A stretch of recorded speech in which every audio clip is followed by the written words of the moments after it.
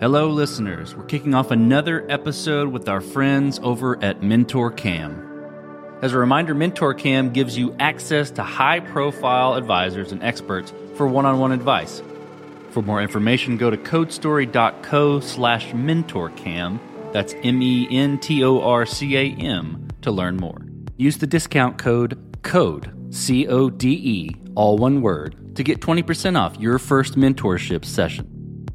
Well, today I have another special guest on the Code Story podcast, Max Samuel. He's a venture capitalist and a lawyer. He has an extensive career in the VC space, including with Teal Capital and currently with Snow Ventures. He's passionate about mentoring startup founders and people looking to break into VC. Max, thank you for being on the show today. Thanks, Noah. Great to be here.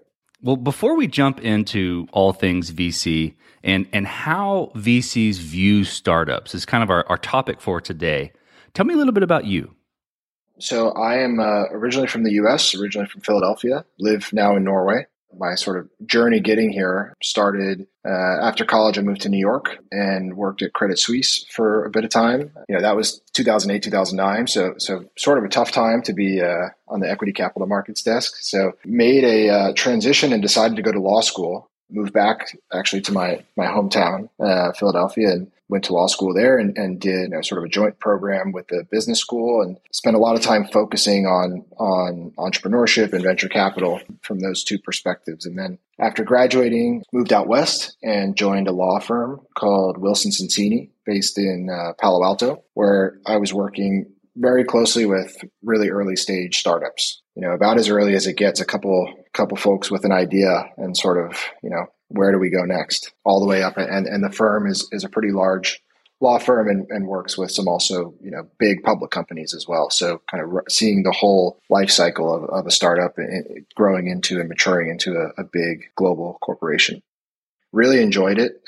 Really enjoyed working hands-on with founders. And then I joined Teal Capital in San Francisco, which is Peter Thiel's personal investment office, and was doing a number of things with that office. On the legal side, doing a lot of work on structuring, negotiating Peter's direct investments into startups, and then also some work on the finance side, and also making investments out of his office.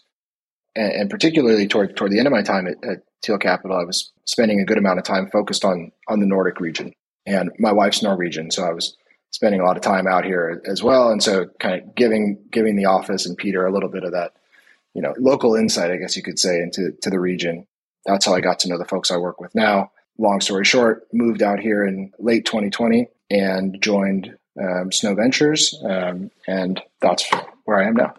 Awesome. Thanks for walking me through that story. Well, let's jump into the meat of it then. So my first question is this: what is different about early stage VC versus just VC, right? You hear early stage, different stages. What's the difference between the two? The way I look at it, and we are an early stage VC fund. And so what that means to me is that we are backing founders and their ideas. Our analysis doesn't hinge quite as much on, what's this long trajectory in terms of growth, in terms of traction, in terms of sort of financial metrics around a company. It's much more in the early stage around taking big bets on just taking bets on big, bold ideas and sort of the founders that come up with those ideas and building conviction around the ideas and the founders themselves to be able to execute on them and kind of navigate the challenges that we and they foresee. So I think that's one of the primary differences. So how do venture capital firms evaluate startups? You mentioned a couple of things there with the ideas and the founders, but kind of as a kind of complete view of that, how are startups evaluated by VCs? Starting again with the team, I think the first thing we look for is a really strong team. Ideally, somebody or a group of people that have personal experience in the problem that they're looking to solve or have a unique expertise on that issue. Oftentimes we see co-founders as opposed to a single founder. And when it is a group of co-founders, we like to see people that have worked together for quite a bit of time or have known each other for quite a bit of time. So there's a bit of an established relationship. And also nice when they complement each other in some way, whether it's Yeah, primarily around experience. And so often you'll see a technical co-founder and more of a business-focused co-founder. Or so those are that's one dynamic we see a lot. And kind of going back to my time at Thiel Capital and working with Peter Thiel, one of his main ways of analyzing founders and companies is do these founders have some secret to the world that others don't know? And are they building a business around this secret? And I think, that's his idea. And that's something I learned working alongside him. And I think it's a really powerful way to look at a team and their ideas is do these folks have an understanding of the world that others don't? And are they able to sort of execute on that idea? So I think it starts a lot with the team. To expand on that, we'll think about kind of the market that they're going after. Does this market seem like it's large enough? Are they transforming a market in a certain way versus taking, sort of a slight incremental step? And we'd like to look at companies that are a bit more transformational than incremental in their thinking. Or are they creating an entirely new market through an innovation or an idea or sort of an evolution of thinking? And then I think another sort of in summarizing these is defensibility or moat. Does this idea or does the company have the ability to create strong barriers around it? One example would be, is the technology that they've come up with very hard to replicate? Or is this team uniquely experienced in a certain way that others aren't able to replicate? And so that could be their background, that could be they have some sort of significant technical knowledge.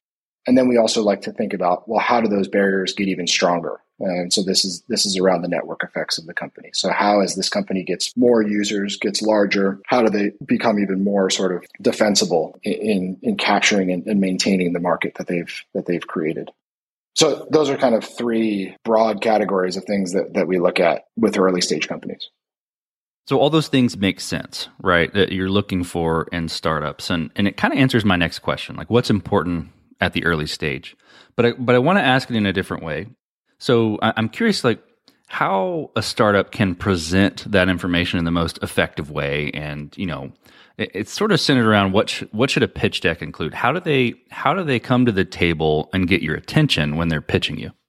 It's important to think about how they can distill some of those topics or considerations into just a few slides, because we're seeing a lot of different presentations come, and it's important to be able to convey, powerful information in a very dense format, I guess, or condensed format. So I think a lot about the team is really powerful, and it's presenting why is this the right team to solve this specific problem? What do these people know? What have they experienced in their past, and to really attack this problem? And so we recently spoke with a company. Two of the founders had spent a lot of time working with some of these freelance platforms, and they were power users of these platforms, and they had identified through this use some real flaws or sort of potential areas of improvement for how people can organize themselves, and this is unique knowledge because there aren't that many power users, and so this is something that they were able to distill from their personal experience,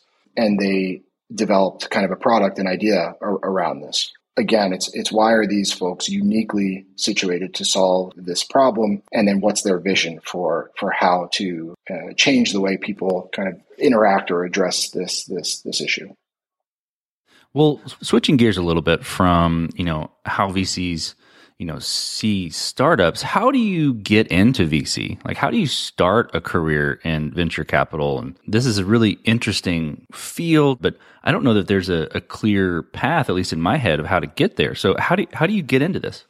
There are some paths that I think have shown to be a little bit more of the standard way of getting in. And so you've got folks that go, through business school and maybe have a finance background, or people that have an entrepreneurial background. But it's an interesting industry because there are so many types of investors with different experiences, and they all add a ton of value to the whole venture capital process because it's a combination of networking, sourcing companies, doing investment analysis, and then also supporting portfolio companies along the way. And so there's so many different types of folks with different backgrounds who can be value add to this process. So I think, I think you can really draw from a lot of different experience and still be a very strong venture capitalist. But that said, there are some more traditional paths, but you don't necessarily have to have followed those. I think a good way to break in to the industry is to just get involved. And that means reaching out to incubators and lending your services.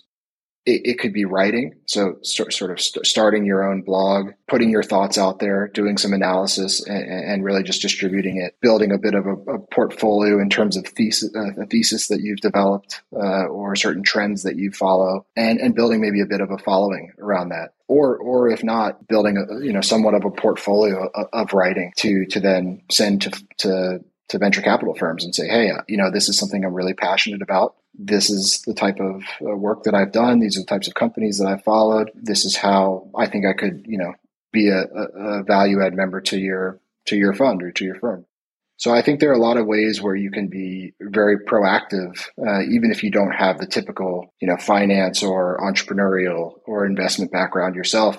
In an ideal world, it's a world based on meritocracy and those who can add a lot of value to the process should be involved in the process. And so I think it's really just putting in the work and demonstrating that you can be, a good member of a venture capital group. That's interesting about the writing. I hadn't thought about that. Kind of forming a thesis and writing it down and sort of becoming a thought leader in the space backed by your portfolio or your thesis. That's really interesting. Well, one more question, Max. If you were going to start again in this world, right? You've done some pretty amazing things in the VC world, so kudos on that. If you were just starting again, what would you do differently? Is there anything that you might tweak a bit in the early days when you were just getting started? I think it would have been fun to have a bit more operational experience. Working for Wilson Sonsini was great because I got to be very close to a lot of different companies as sort of an outside general counsel in a way.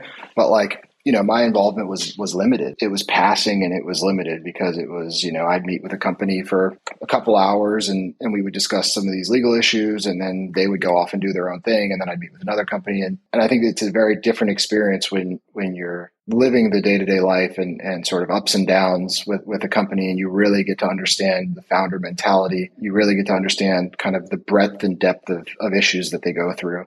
And I think you just become sort of much more well-rounded in your approach to working with founders and working with companies if you've actually had that hands-on operational experience. So I think I was lucky to have been in a position where early in my career I got to work with a lot of different startups, but I think it would have been cool, and I think it would have been really helpful to get that really strong hands-on operational experience. Well, Max, this has been a blast. Thank you for telling me about how VCs see startups and how you can break into the VC world. Really appreciate you being on the show today. It was great being here. Thanks for having me, Noah. Well, this concludes another great chat and expert advice from our friends over at MentorCam. Big thanks to Max Samuel for joining us today. You can check out Max and book a session with Max on MentorCam by going to codestory.co/MentorCam today. Make sure to use the promo code CODE for 20% off. Stay tuned in next week for another great chat and expert advice from our friends over at MentorCam. Introducing Wondersuite from Bluehost.com, the tool that makes WordPress wonderful for everyone.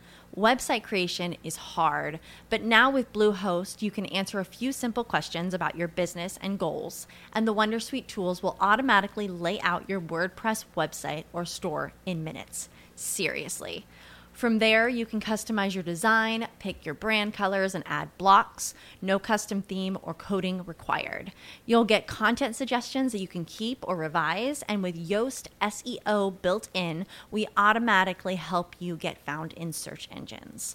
From step-by-step guidance to suggested plugins to an AI-powered help bot, our built-in tools make WordPress wonderful for everyone. Whether you're a beginner or a pro, you can join over 2 million Bluehost users. Go to bluehost.com/wondersuite. That's bluehost.com/wondersuite.